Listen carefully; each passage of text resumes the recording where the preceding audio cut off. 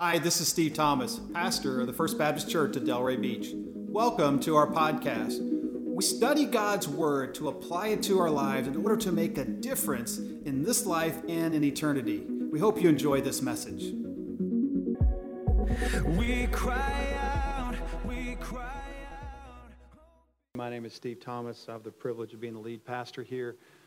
Grateful for our team, our staff, grateful for Phil and his leadership. And Phil and I are so much alike. We look alike. We're the same age. We have the same hair color. But it's awesome to see God raise up young leaders, next generation people who can really grow and develop His kingdom for many, many years to come. Grateful for Phil, grateful for Jimmy, for Aaron, for our team here at First Baptist Delray. Grateful for Marissa, as she is an intern with us right now, and she's such a blessing. And so we're blessed to get to be here today and get to be worshiping with you on this wonderful August morning. I want to talk to you today on the subject, purpose in suffering.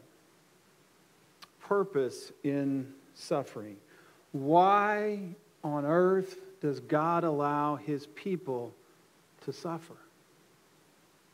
It's a question that resonates with most people today because as I'm looking at your faces, I can see that all of you have suffered. All of you have faced some level of pain or difficulty in your life.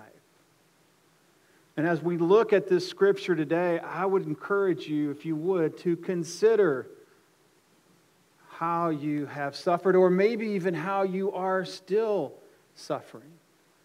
Because it's a very important part of our lives as followers of Jesus Christ. It's often misunderstood, and throughout history, many people in the church and even before the church in the Old Testament, they would assume that suffering meant that God was unhappy with them. You ever thought that? I'm facing this difficulty because something that I did in the past. I did something wrong. I didn't live right. I've been far from God, and I'm paying the price for what I've done. And God's hand is heavy upon me, and I'm suffering for that. And I would say that God does bring correction into our lives. But every time He does, if you read Scripture closely, you can see that every time God disciplines His people know it. And they know why. But suffering isn't necessarily, and I would tell you today, is most often not the result of God's displeasure. And I want us to open our minds to that reality today because I feel like it cripples us as followers of Jesus. We're like, well, I'm burdened down because I'm suffering, and I'm suffering because I'm a sinner. Listen, that may not be the case at all. Suffering is much more like some towns that you have to go through on the road to heaven. It's a part of the journey. When I was in high school, I had the privilege of playing a little bit of high school football, and it was amazing. It was difficult, but you know what? No one ever said that those 2 weeks of two-a-day practices in August, that was punishment from the coach. No one ever said that. They said, oh man, we're getting punished. We got to do these 2 weeks. That was just part of being on the team. You'd get knocked in the dust, and your mouthpiece would go down in the dirt, and you would pick it up and put it back in because we were men. Because they wouldn't let us do anything else. But you got back, you didn't get knocked in the dirt and say, well, I guess I belong in the dirt. That's where I belong. Got knocked down. Supposed to stay down here. Hey, don't step on me, but I've been knocked down. I'm not getting, no, that's not what it's about at all. It's when you get knocked down, that's your opportunity to get back up and endure some more suffering, right?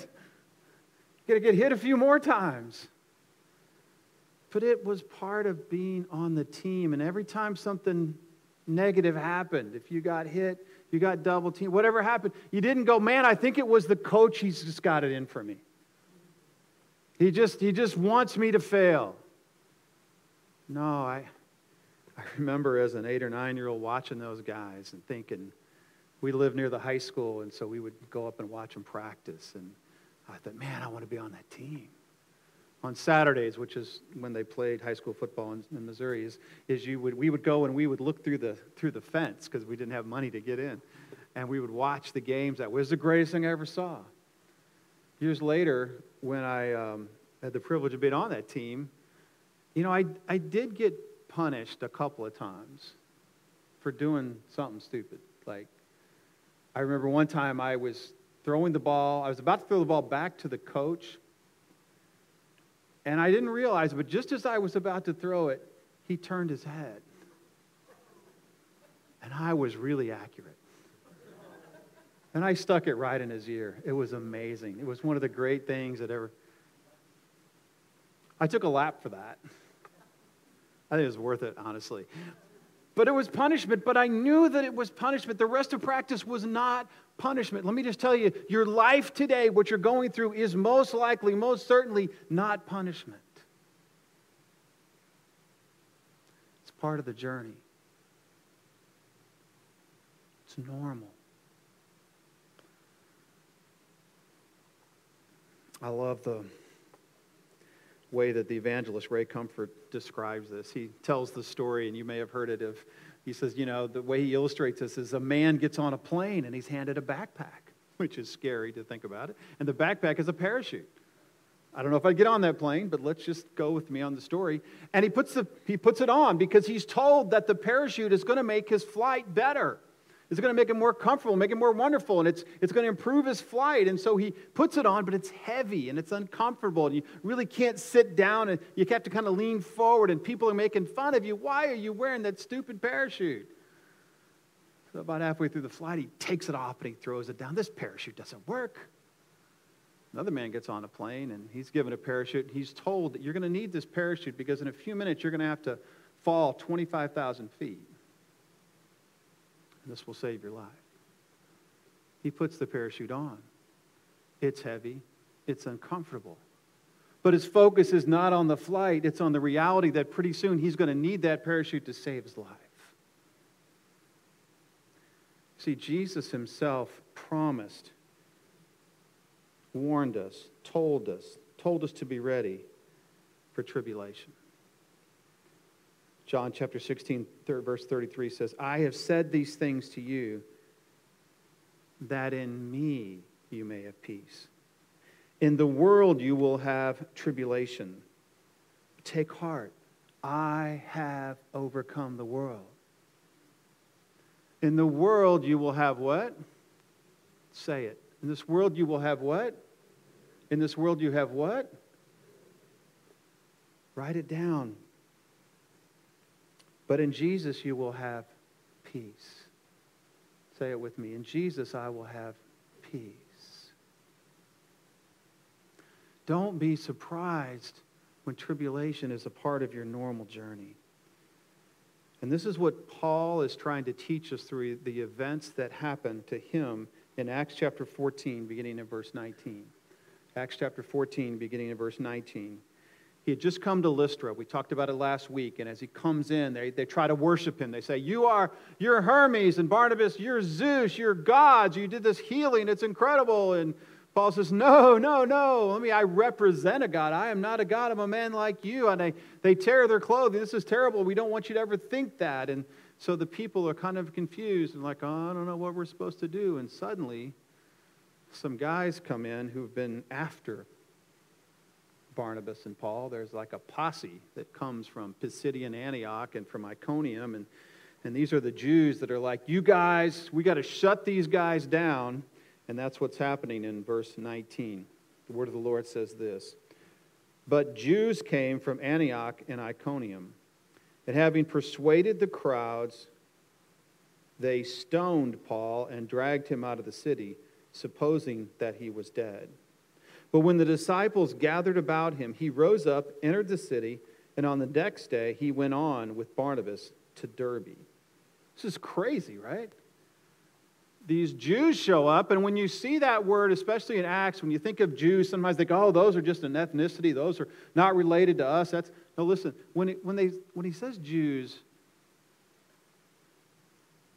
think people who believe they're very godly. I don't know if I'm touching anybody right now, but because we often think, well, we would be, when the story, well, I'm probably like Paul and Barnabas, you know.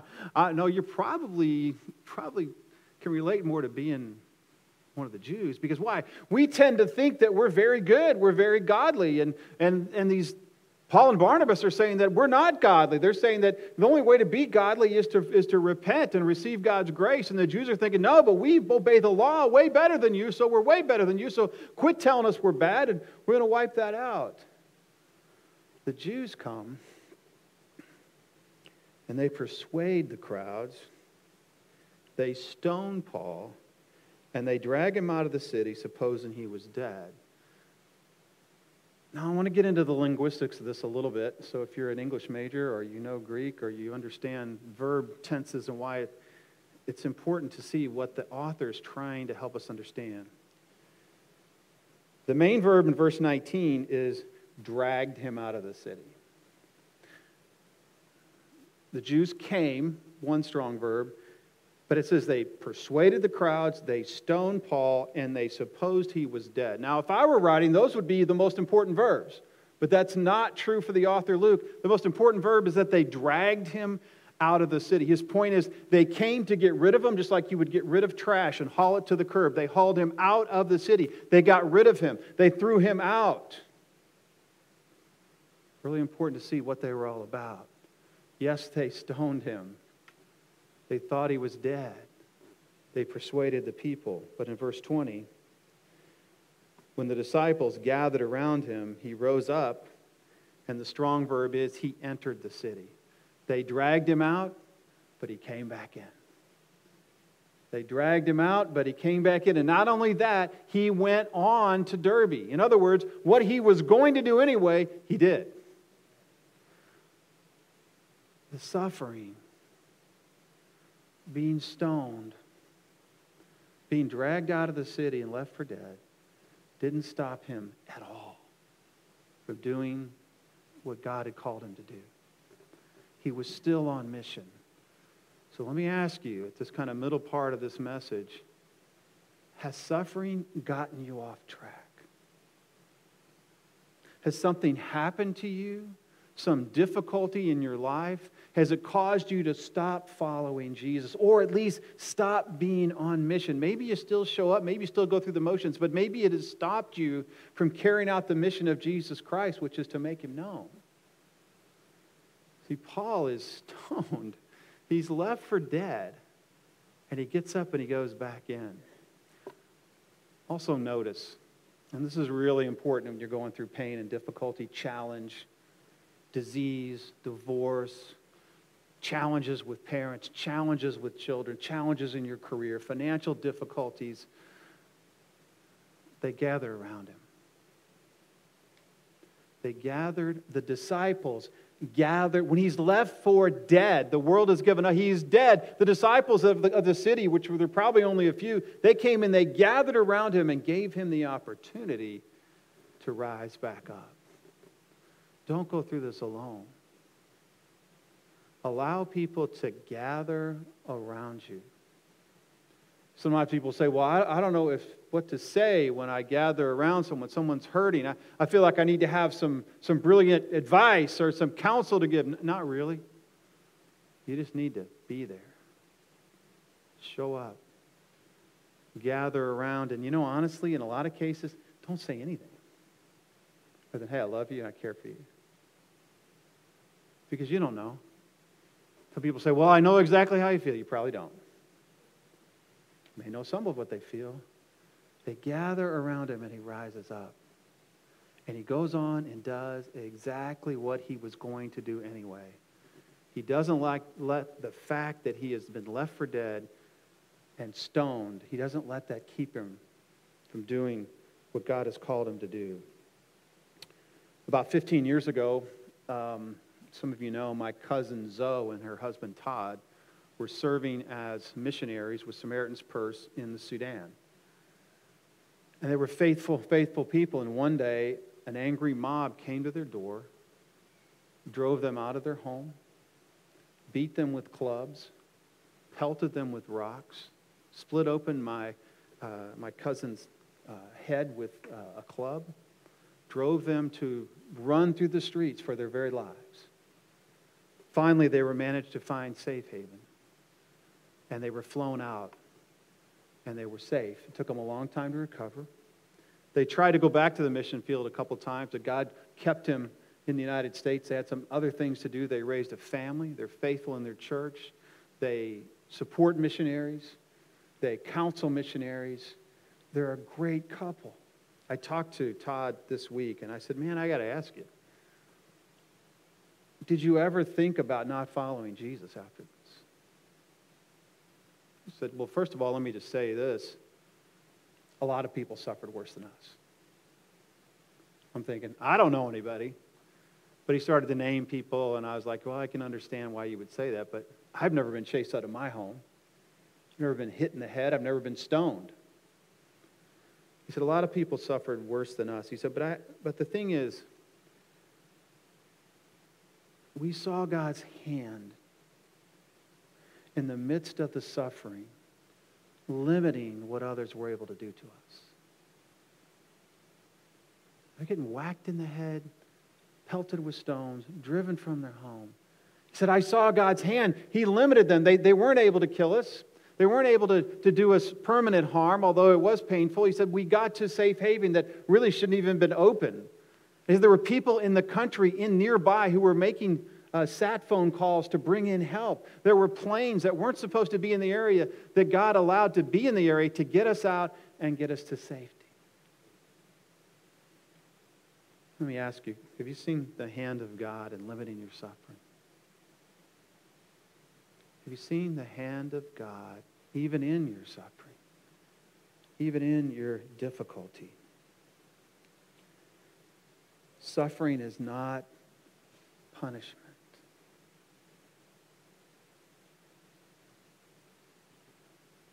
If you're a repentant follower of Jesus, your suffering is not God's punishment in your life.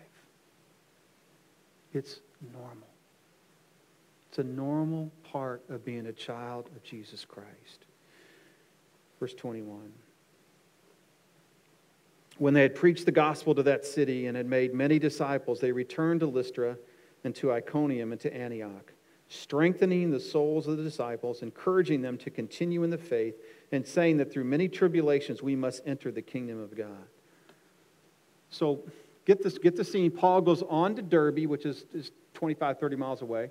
And then he comes back. Instead of going all the way back to Antioch in Syria, which is where they were going eventually, and we'll talk about that next week, they go back where they came from. They go back to their source of suffering in order to strengthen the people who witnessed it. That's crazy. He goes back to the place that's dangerous. He goes back to the place where he could be hurt again, because he knows that those people need to be encouraged. He knows that they're all sitting there thinking, well, God's not in this. God can't be in this because otherwise Paul wouldn't be suffering. Paul continues to say this over and over and over again. 2 Timothy 1:12, I know who I am, beloved, but I am persuaded that he is able what? To keep everything that I've committed unto him against that day, no matter what suffering. Because some people would say, well, Paul's suffering, he must not be of God. Listen, I hope no one's ever said that to you. I hope no one's ever said that to you because they're not right. They're the friends of Job who sat around Job and told Job that the reason you're suffering is because there's unconfessed sin in your life. And Job says, no, I'm not perfect, but I've repented of any known sin. He knew they needed to be strengthened. He told them. He encouraged them, saying, through many tribulations we must enter, just as the same word that said you were enter the city. Through many tribulations, we must enter the kingdom of heaven. If we're not willing to suffer, we're not willing to follow Jesus. You see, he was able to go back to those places and speak into their lives, knowing they were going to suffer, pretty much like he was going to suffer, like he had suffered. You see, your place of suffering, the thing that you are enduring or have endured, whether you've endured cancer or divorce or career difficulties, challenges, loss, death of a spouse, death of a parent, death of a child, whatever you've gone through, that is the place where you can be most effective to help others. Your place of hurt can be your place of greatest impact. Don't miss that. Don't say, well, because I've been through this, I'm not really helpful with... No, that's exactly why you are helpful. When God brings you through something and you're still on mission, that speaks to the world, this God is a God worth following. This team is worth being on because you've been through all the work and the practice to play in the games. Verse 23. And when they had appointed elders for them in every church with prayer and fasting, they committed them to the Lord in whom they believed. See, Paul went back to those cities because he wanted to establish leaders in those churches. And he knew if he just let the people who were against him run him out of town, those leaders weren't ready to leave, but rather he spent the time necessary to set them aside and to say, you're going to take over. And God, we commit these people to you, that you're going to lead this church. You're going to lead it to the next place, to where it needs to be. Because Paul was willing to suffer and willing to return and stay on mission, those churches were well served as a result. So let me ask you again, what is your deepest suffering? The toughest thing you've ever been through, or maybe it's the top 3 things you've ever been through. What is your point of suffering? How have you processed that? Is God in that? Was He at work in that difficulty, in that suffering? See, sometimes people don't associate spiritual things with suffering. We think, well, it's just part of life, you know. We all get old. We all get arthritis. We all lose our hair. We all get ugly. You know, all that stuff happens except for women. We miss what God might be doing there. We miss what God might be doing in the suffering. You see, if you believe that God really is omnipotent, you have to wrestle with the reality that He allowed you to suffer. And I urge you, please don't stop at, well, I deserve this. I'm a sinner. Please don't stop there. Because unless you're in rebellion, God is not punishing you for your sin. That's what Jesus came to do, to bear your suffering. Now, if you're in rebellion, raise your hand. No. We already know who you are, actually. We're going to have a little meeting afterwards. It'll be fine, really. We've got some parting gifts for you. No.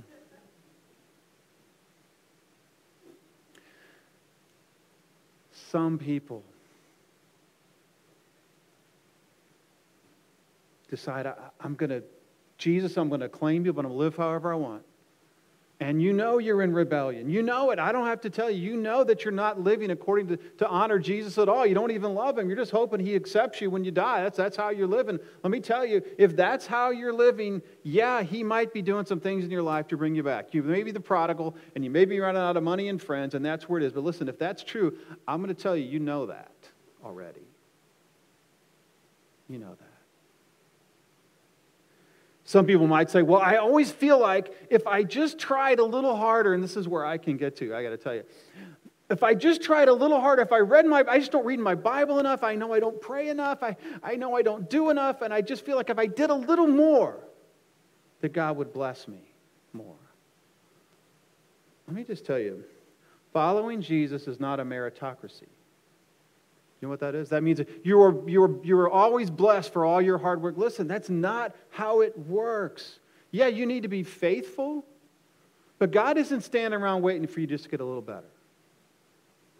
He's not. I got news for you. He's not.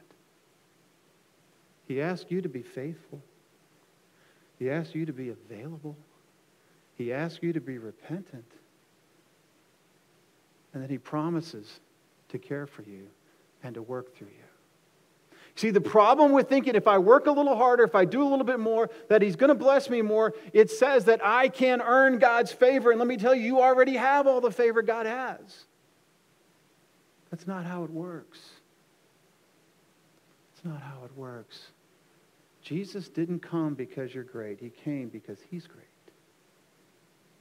And he came to pour his love through you as his conduit to bless the world. You see, if you could earn more good stuff from God, then you could take credit for it.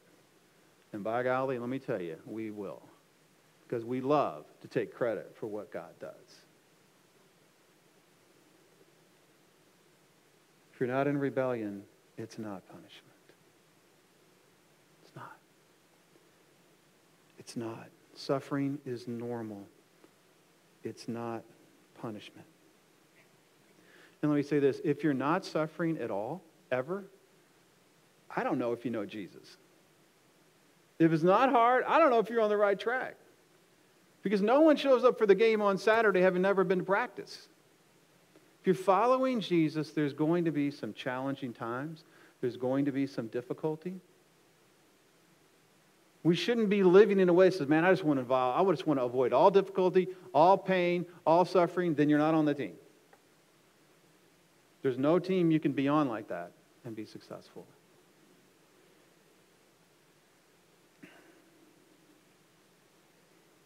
Let me just say this.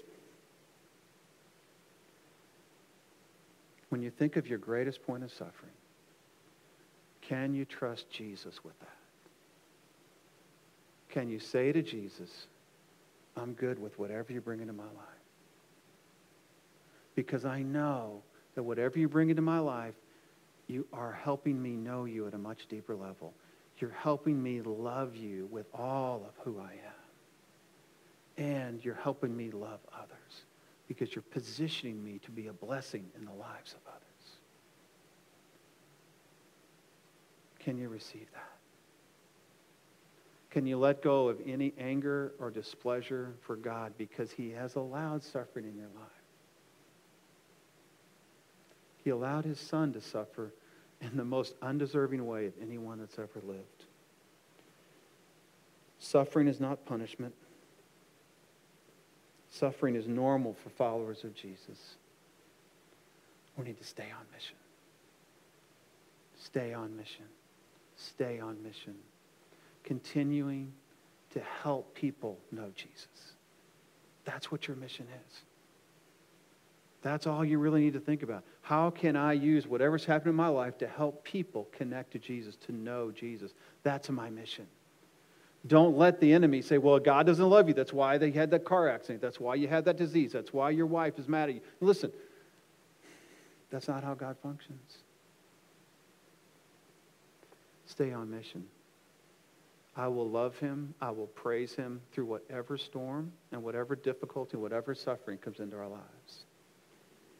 And finally, look for those that you can encourage. Those who are facing suffering. Everyone is. Everyone will. Some are facing the similar suffering that you've been through. And you can help them. You can help them be what God wants them to be. You can help keep them from falling off track. Say, well, I don't like this parachute. I'm getting rid of it. No, you understand that what God is doing is preparing you for what's next. He's preparing you for the game. He's preparing you for the most important thing you'll ever do. He loves you. He's not punishing you. He's making you like his son. Would you bow with me? Thanks for joining us today. If you'd like to support this ministry, go to our website at fbcdelray.com. Also, click the share button so you can share this message with a friend or someone in need as we seek to know Jesus, to know others, and to make him known. We cry out, we cry out.